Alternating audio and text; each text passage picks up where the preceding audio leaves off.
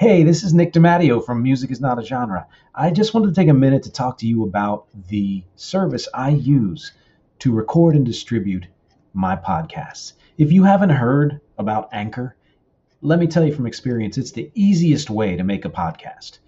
Here's why. It's free. There are creation tools that allow you to record and edit your podcast right from your phone or computer. Anchor will distribute your podcast for you so it can be heard on Spotify, Apple Podcasts, and many more. You can make money from your podcast with no minimum listenership. It's everything you need to make a podcast all in one place. So please take a moment out. If you are planning to create, record, and distribute podcasts, take a look at Anchor. Download the free Anchor app or go to anchor.fm to get started. Hey, I'm Nick DiMatteo, and welcome to video number 91 and audio season 4, episode 34 of Music is Not a Genre. Thank you, as always, for watching and listening. Don't forget you can support this podcast at patreon.com/musicisnotagenre or at anchor.fm/musicisnotagenre. My public hub is, as always, at youtube.com/Nick DiMatteo. And the new or relatively new homepage on my website, nickdimatteo.com/podcast. It's everywhere, people. It's being spread far and wide. So a couple of little things here. As you may have noticed, every week I'm trying something new with the audio. I'm working on that tech end. The funny thing is that I spent many, many years in AV and grew to hate it. So I, in some ways, have been doing the minimum. In other ways, I've worked on some upgrades and things like that. With your support, more upgrades can be achieved. And as we are getting fairly close, only a few episodes away until the end of this season, as you may know, in between seasons, I always look for upgrades and things to change and other ways to rejigger what I'm doing here. There's always room for improvement, and I would love for you to be a part of that. So please, again, consider donating at any of those sites. Music is Not a Genre. Just look it up. You will find it. This week's episode is officially Book Talk number 3. For those of you who can see, you may have already seen that was where this was going. The title of this week's episode is Meet the Beatles Books. Ask me why we always want more. So I don't like to play games with people. I don't like to bait and switch and things like that. Like there are so many, podcasts, especially on YouTube, where it's like, what is the one song that everybody hated that now is, and they kind of come on to you like that.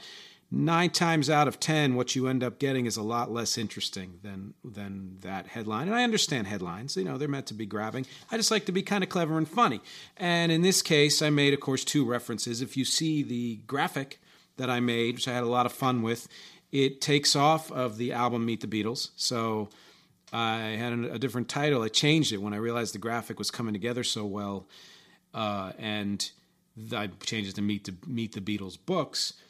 And then originally, I had also a different title, which was Think for Yourself, reference to a Beatles song, of course, which I think is still true. But once I fleshed out what I was really saying here today, I realized that their song Ask Me Why was actually a better reference. And there's so many other ones. I saw someone online refer to the line in the song, the word, the good and the bad books that I have read.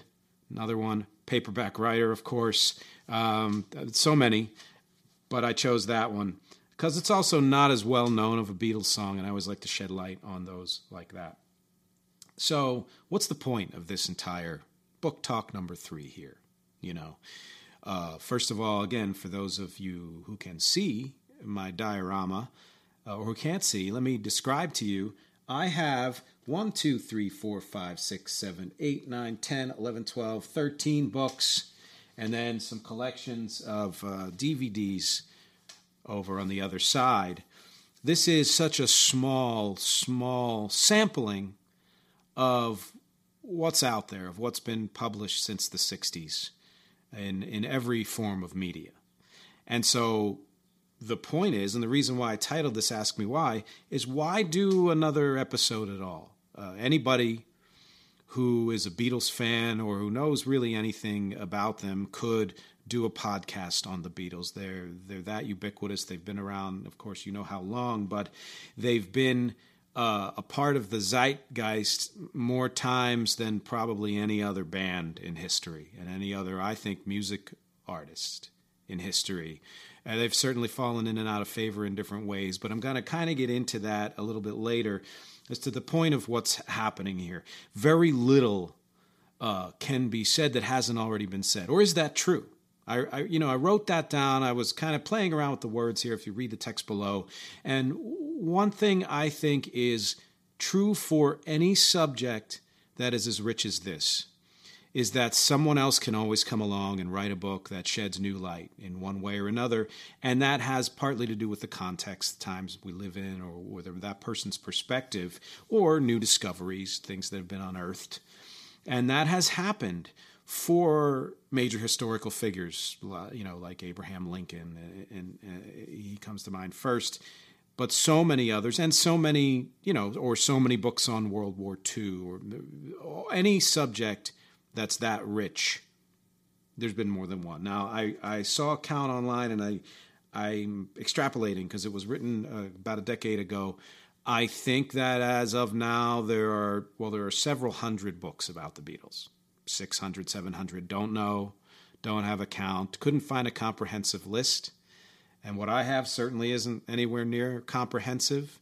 But again, the point being that everyone has said everything. They've been talked about, written about, movies have been made, critiqued, analyzed and dissected, loved and hated, memorialized and revitalized. They've been covered, they've been copied, and they have influenced more musicians than even the musicians themselves know. Influences get handed down from musician to musician and artist to artist, to the point where you may not even know that what you are referencing in your music came, you don't know the original source it came from. And of course, yes, if you trace it back far enough, you're talking about the blues, you're talking about, certain types of other, like classical music, country music, like all of those merged together to create, even to create what the Beatles did, But we're not going back that far. In fact, what is interesting about this podcast, well, there are many things. One is, this is not my definitive Beatles podcast. If you have been following along with me for a while, you know that the Beatles are my favorite band. They likely always will be.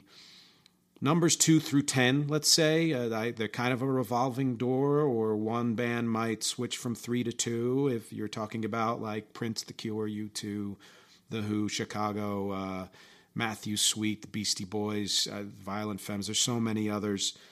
They'll switch up, but number 1 doesn't change.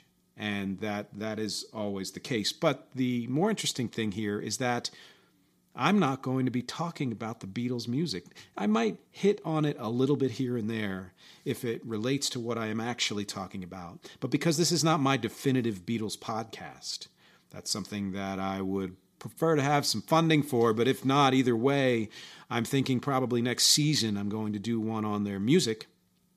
That's going to take a lot more research and time. It's not necessary for me to get into the music then for this one, and especially because I really want to talk about the books and other media and how they've entered the culture, how much, how frequently, how, why is it important? Why does anybody care? And this is something that I think is a real touchstone for me as far as my knee-jerk reactions, which is that I try really hard, and I talk about this all the time in the podcast, to be open-minded, to, always be open to being wrong. And I have been proven wrong before by my fine audience out there. I remember a podcast on Billy Joel where I said, if you like Billy Joel more than Elton John, you probably like the Beatles more than the Stones. And I gave reasons why. And of course, that's a generalization. And someone, great musician himself, said that's not true.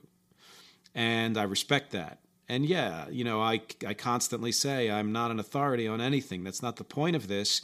And I tend to reject any podcasters who claim to be an authority, or any person who claims to be an authority in that sense.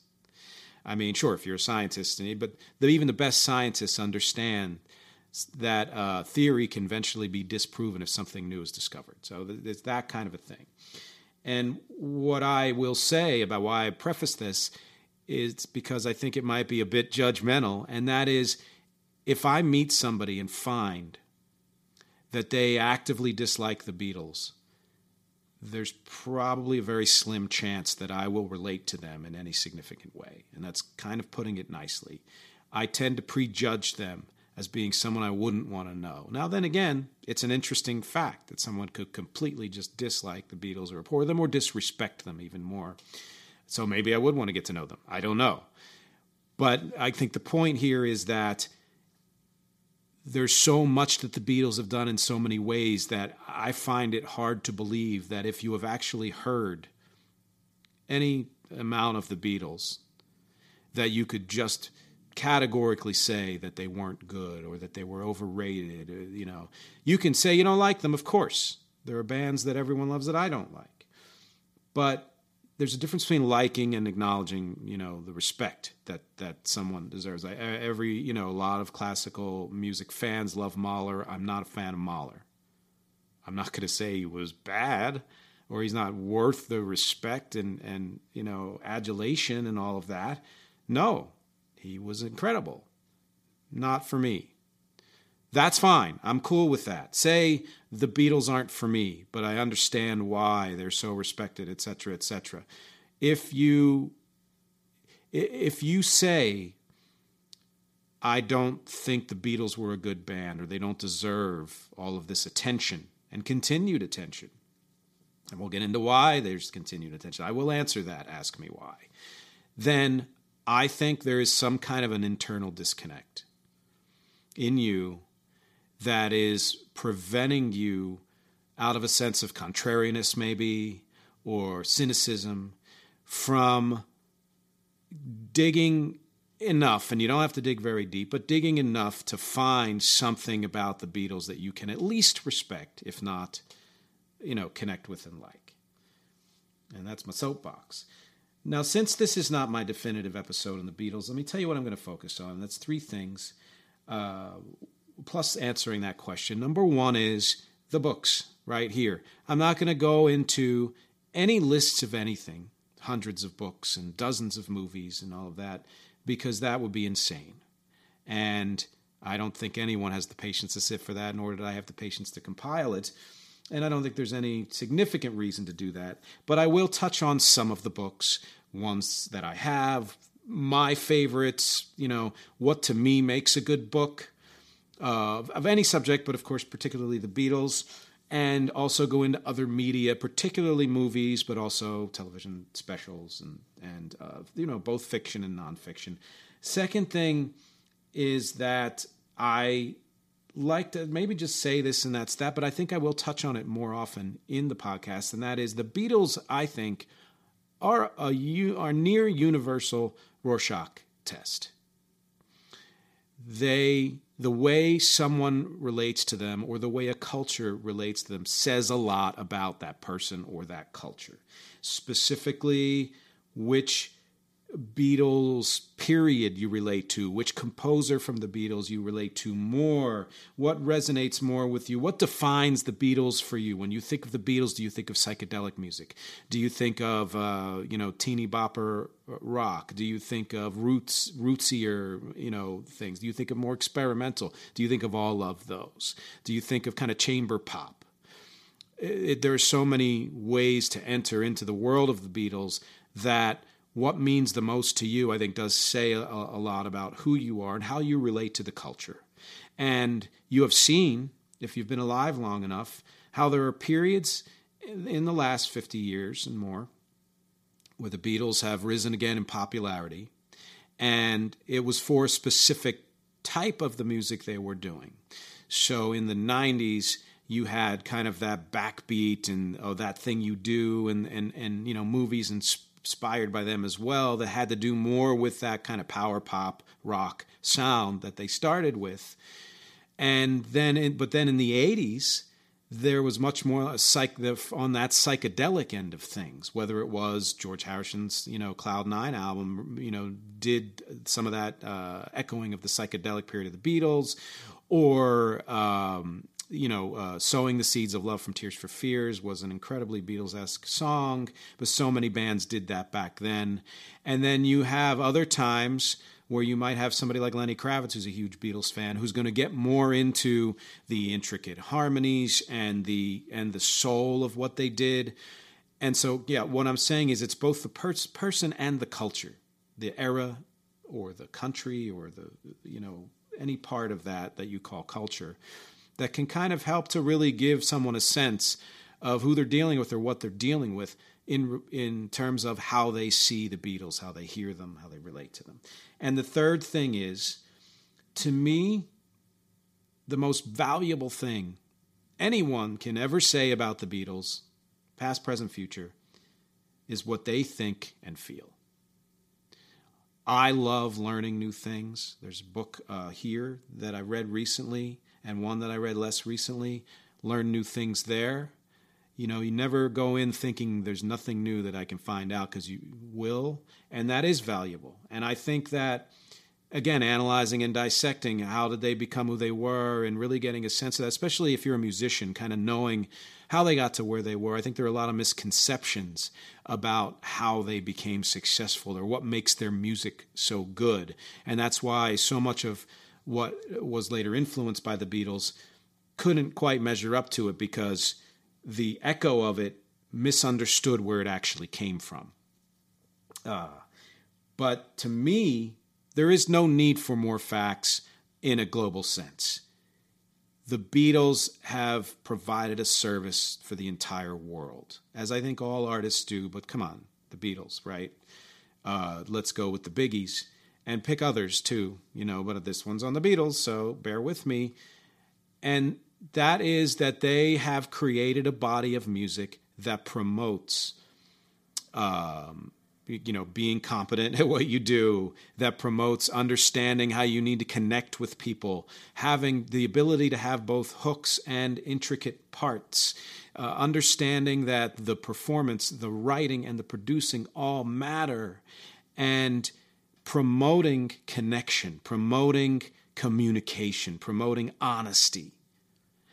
And that entire comprehensive body of things that have been promoted, you can say that Ringo's, peace and love is reductive and a bit of a kind of a tick at this point, but he means it.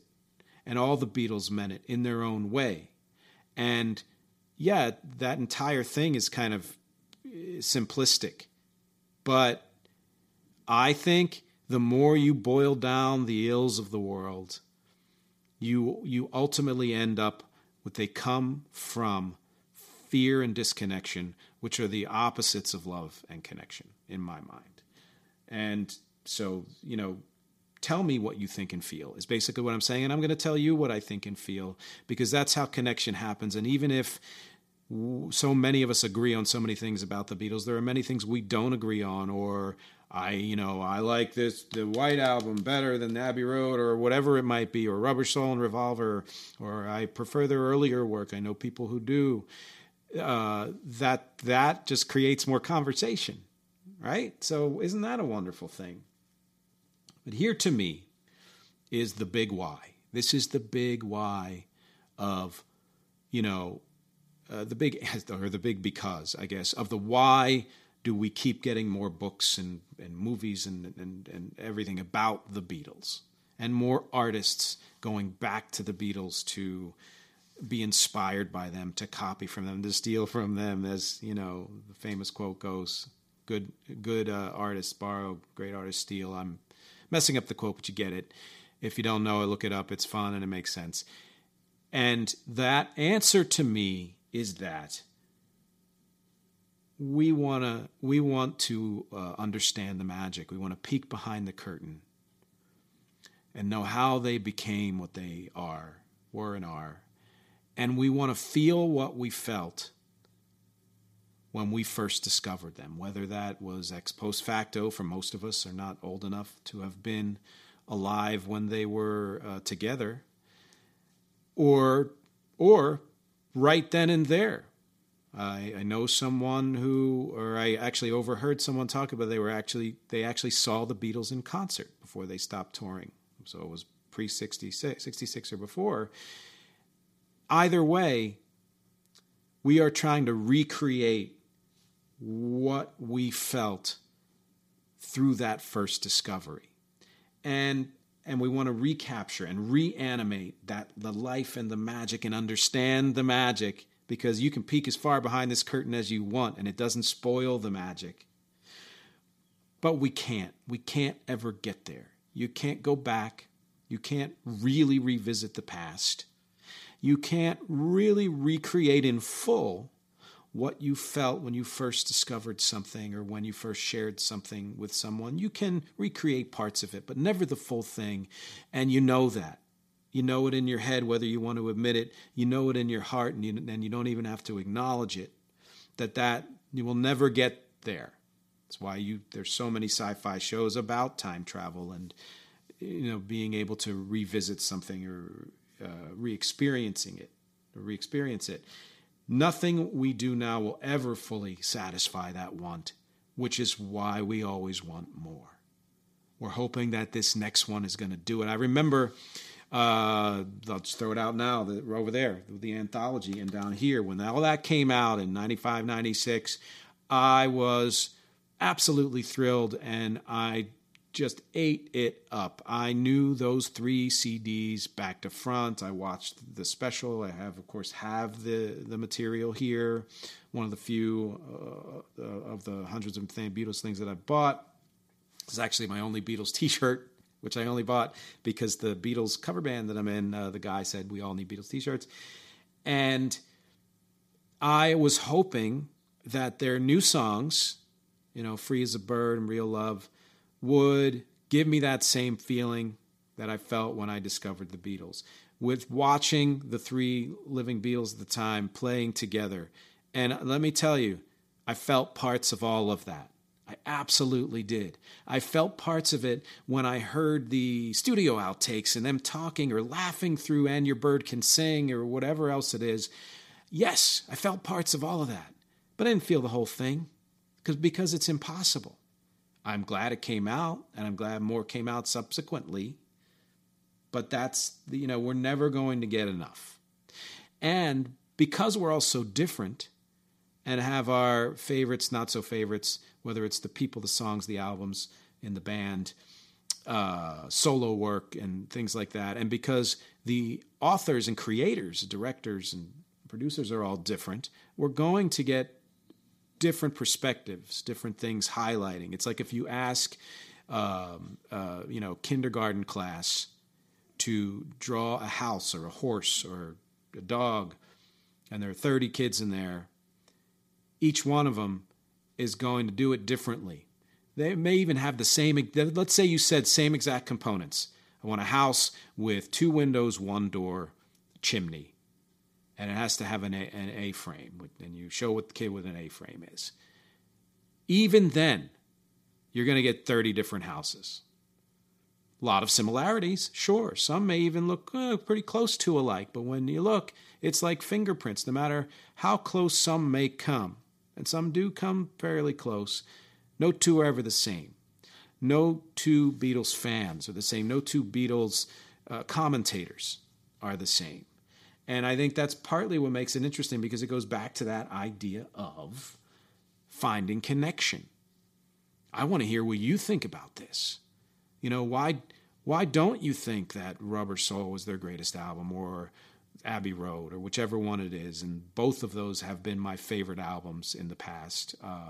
White Album has also been one of my favorite albums in the past. When I was a kid, Sgt. Pepper's, But what about you? Why is it that you like, She's Leaving Home from Sgt. Pepper's better than Good Morning? Good Morning. Right? Or you don't like either of those? You prefer the Sgt. Pepper's Reprise or Day in the Life? Just examples. we can all love the same album, but have different opinions as to why it's so great and why we love it. And that conversation is just kind of amazing. But that's my long answer for the why. I think that's the why for anything, really. You know, we fall in love with one of my favorite presidents was FDR. I will always want to know more about him. You know, and as anyone who's into history and that particular kind of history would.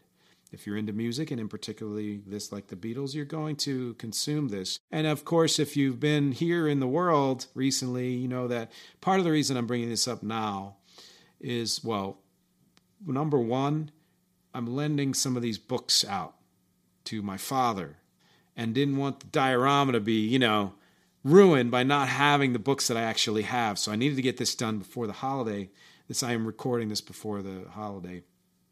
But number two is we've had some things in the media recently that have focused very heavily on the Beatles. The Get Back from Peter Jackson, 321 McCartney, I think it was called, with Rick Rubin, and a bunch of other things, but those in particular. This book that I read here, The Last Days of John Lennon, yes, it is a library book. I don't know why. I borrowed it from my parents, and I'll discuss it a bit later.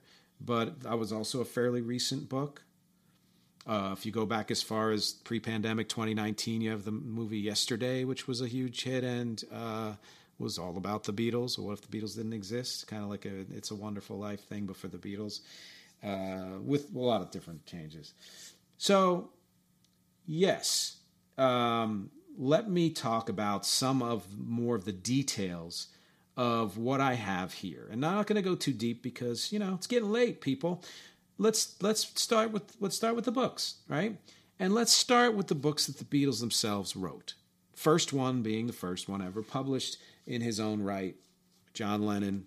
I have a later copy of it here, which I love this cover. I love the whole style. It reminds me of some of the Mad Magazine books. It combines In His Own Right and A Spaniard in the Works, his first two books.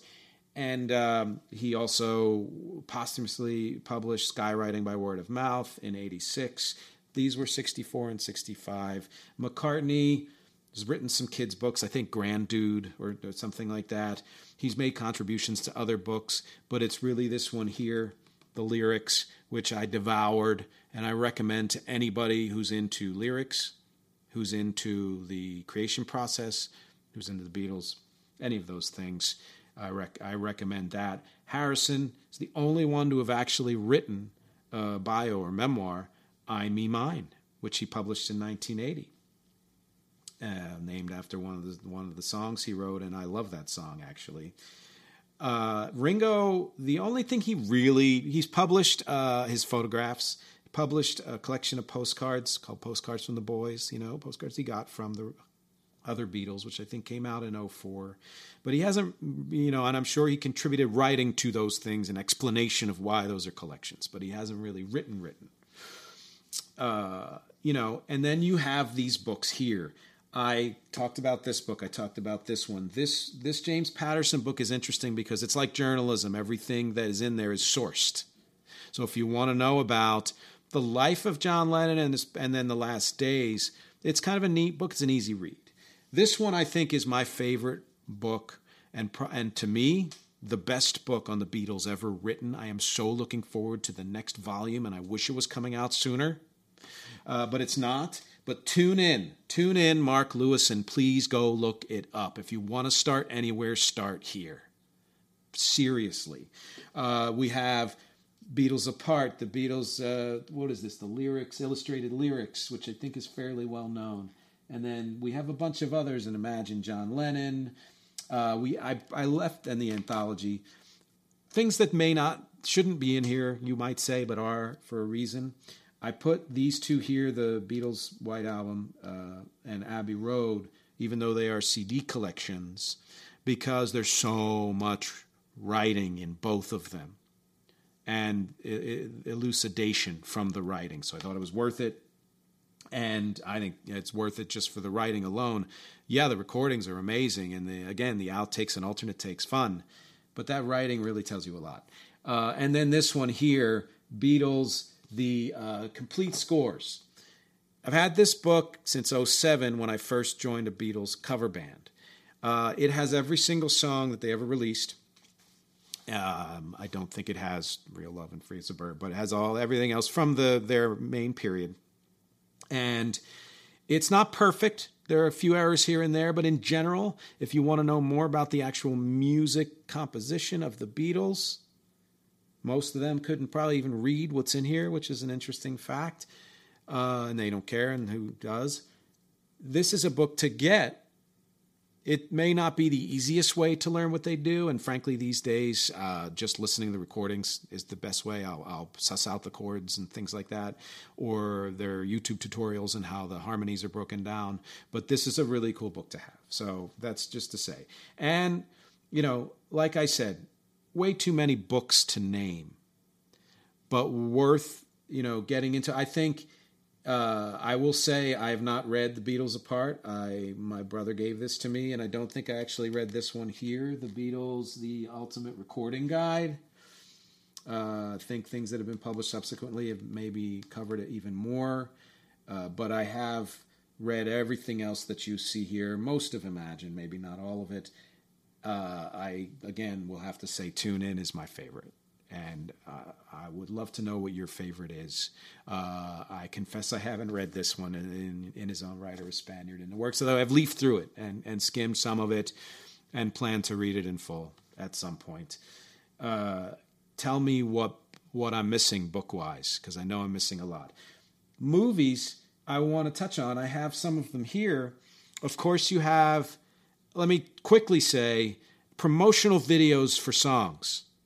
Were not called music videos, but they made music videos, and they made many of them. In fact, some were produced or directed, I should say, by Michael Lindsay Hogg, who also did Let It Be, the controversial movie from 1970, and subsequently did a few other things, and also did a movie about the Beatles called Two of Us in the year 2000, chronicling that time when, what the heck, man, I forget his name, the dude from SNL, the main dude, Lorne Michaels, went on in the 70s and said, I'll give the Beatles $300 each to reunite on, that it happened that Lennon and McCartney had visited Lennon, so they were both in New York, and they thought for a while, hey, let's go down.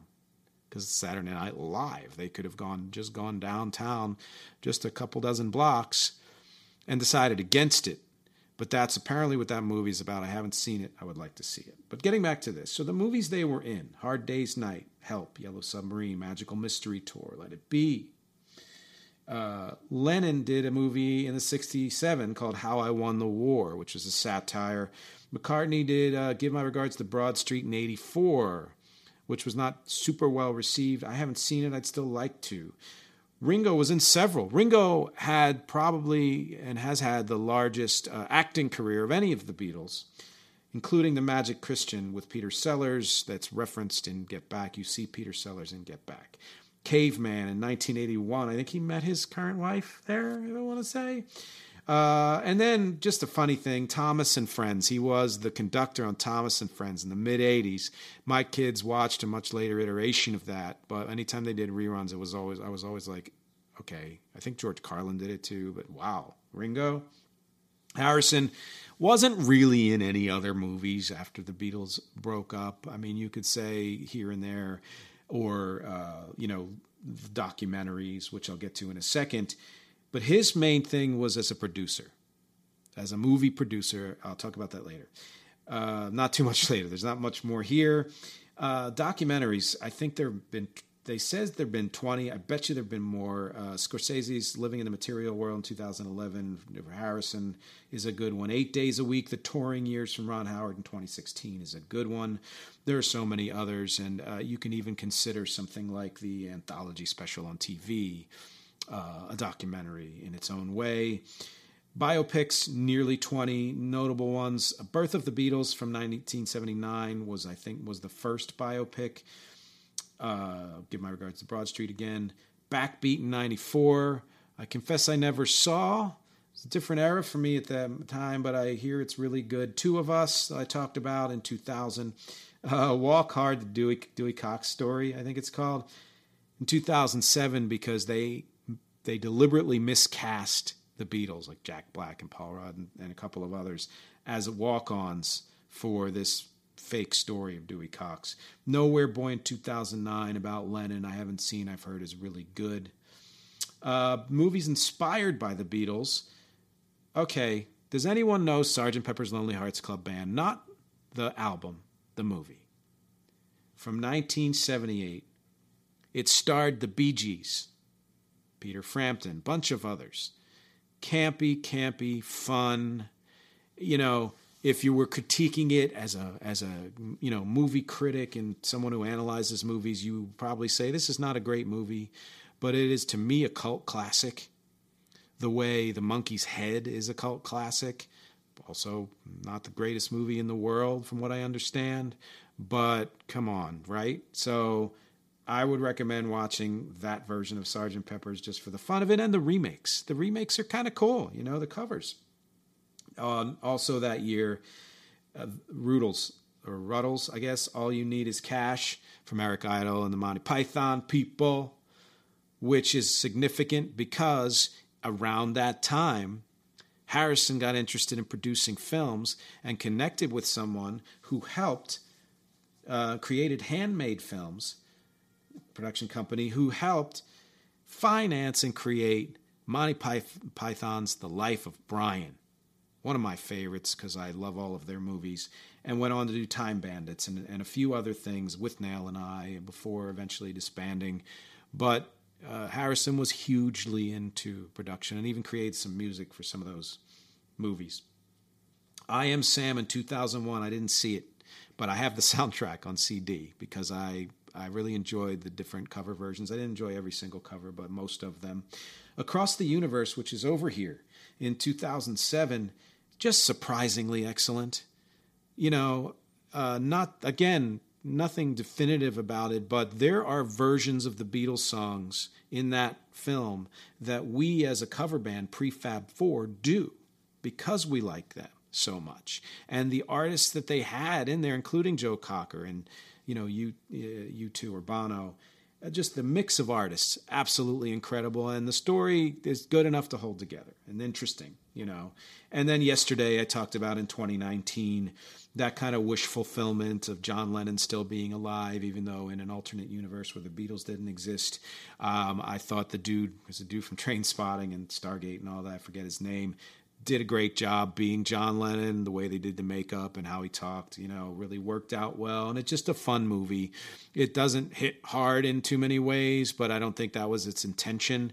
And I think the way it was done was, a little poppy, but relatively organic. And I like the lead character there. Just did a great job. TV shows, setting aside the Monkees, which of course were inspired by the Beatles, and then went on to a career worthy in their own right. There's the Anthology from 96. And then the others, like I said, Get Back. Tell me what you thought of Get Back. You're of two camps. It was too slow, I couldn't get through it, I didn't watch the whole thing, I'm not enough of a Beatles fan. Or you devoured every moment, and the silence was as compelling as what they were saying. Because I think Peter Jackson did a great job. And to distill that many, 50, 60 hours, whatever it was, and even more audio into, relatively seamlessly into what he did in places where, I could tell that the audio was from just the audio superimposed over video that maybe didn't have audio or something like that. Really well done and told, as we have been hearing, a much more positive story than the original Let It Be did. And to me, in some ways, both are true. Although I will say this about Let It Be, as I will say about any form of journalism and fictionalization in some ways, but that can go anywhere it wants to go. It's fiction, even if it's based on true story. I'm talking about actual journalism that purports to report facts. Good journalism. And I'm going to read this note, so I'm taking a bit of a second to, make sure I'm getting it right. Good media, nonfiction media, doesn't create controversy. It doesn't need to create controversy.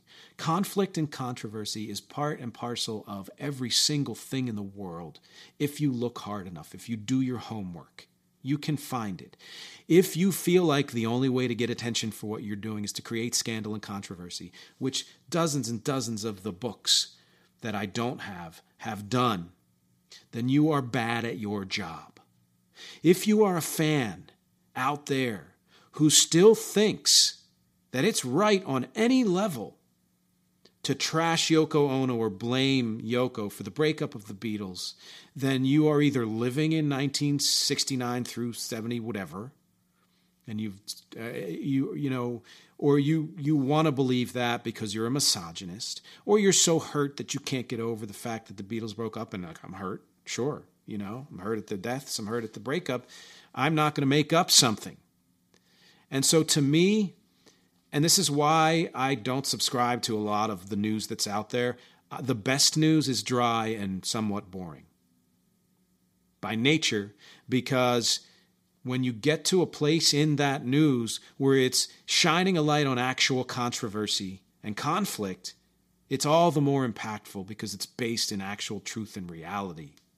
So for me, yes, inspired by or whatever, that's all fine. It can be what it wants to be. But if you are saying these are the facts, so many biographers have done on the Beatles and on the individual Beatles, and the only way you could do it was to drum up controversy, you're not good at your job. You're not good at your job. If you're a critic who trashes something just to gain power over it, you're not good at your job. You're not. And I'm going to have, towards the end of this season, an episode on negative reviews and delve more into that subject. But that's my other soapbox here. I, as you know, am a huge Beatles fan. I'm also in a Beatles cover band called Prefab 4. Look them up. We do shows all over the country and would even go out of the country if, the deal was right. I also have recorded several Beatles songs. Not nearly a drop in the bucket compared to, of course, what they did and what I could do. But I have covered on recording. I've probably performed well over 100 of the Beatles songs, maybe even half of what they released. But I've recorded 5. And those 5 are in order. I'll do them in order as best I can.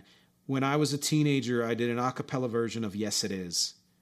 Broke down the harmonies, and I think it was 3-part, and really just, I had one tiny little bass note to just keep the pitch right.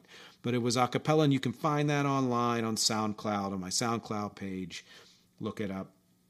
I forget, did I put I put the link in the text. That's right. So just click that. More recently, just a decade or so ago, I did 2 other ones, I'm So Tired and Hey Bulldog. Hey Bulldog is the one that's going to be the end of this podcast, so stay tuned to hear my version of Hey Bulldog under the artist name The Drop, which was my production team for a while. It's one of my favorite covers that I've ever done. I brought out to me some part of the song that had already existed there, but did it in a way that was, of its time from, 10 years ago or so. I also did at that time I'm So Tired, which thus far has gotten the most plays on streaming services of any of my songs, period, cover or original, about 3,000 on Spotify. Actually, that's not true. There are other originals that have gotten way more plays and other kinds of radio stations, not streaming. But I'm So Tired and Hey Bulldog were both produced for a film, and I ended up releasing them as singles.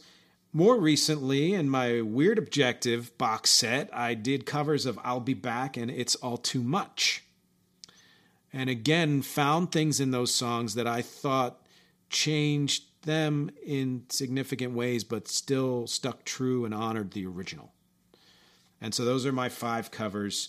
Please go ahead and look them up. I put links down there to the covers collection, to the Yes It Is, to Hey Bulldog, and listen to everything and subscribe and all that stuff. What is your relationship with the Beatles? Do you go beyond the music? And do you like them first of all? And if you do you go beyond the music? Do you consume the books, the movies, the TV shows, and anything else? What are some of your favorites? Where do you come in from the Beatles? What's your era that you like, or album that you like, or what's your favorite song? I don't have one. For a while, it was Drive My Car, but that, if you think that it's going to be one forever, then you kind of stop living. Is there something you can say about the Beatles that you think no one else has said? I guarantee there is, if you talk long enough and allow yourself to open up enough. There's something about you. There's something that you like, love, hate, prefer, an insight that you have that someone else doesn't have. And that's how this conversation keeps going and keeps moving forward, which is always my objectives here: music, conversation, and connection. Thank you for listening to the not definitive Music is Not a Genre episode of the Beatles. And I will talk to you next week. Yeah. You can't talk to me. You can talk to me. Yeah. Can talk to me. Big man walking through the park. Wigwam, frightened of the dark. Some kind of solitude is measured out in you. You think you know me, but you haven't got a clue. Childlike, no one understands. Jackknife in your sweaty hands. Some kind of innocence is measured out in years. You don't know what it's like to listen to your fears. You can't talk to me. You can't talk to me. You can't talk to me. If you're lonely, you can talk to me. Yeah, you can talk to me. Sheepdog, standing in the rain. Bullfrog, doing it again. Some kind of happiness is measured out in miles. What makes you think you're something special when you smile? You can't talk to me. You can't talk to me. You can't talk to me. If you're lonely, you can talk to me. Yeah, you can talk to me. Yeah. Yeah. You can't talk to me.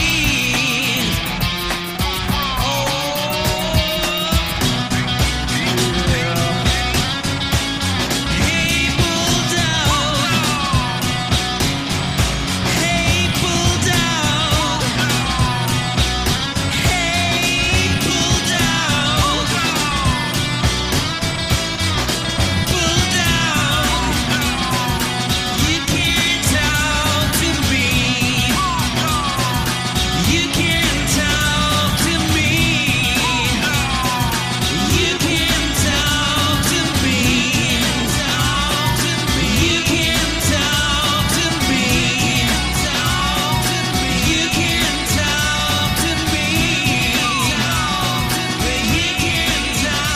to me. You can't talk to me. You can't talk to me.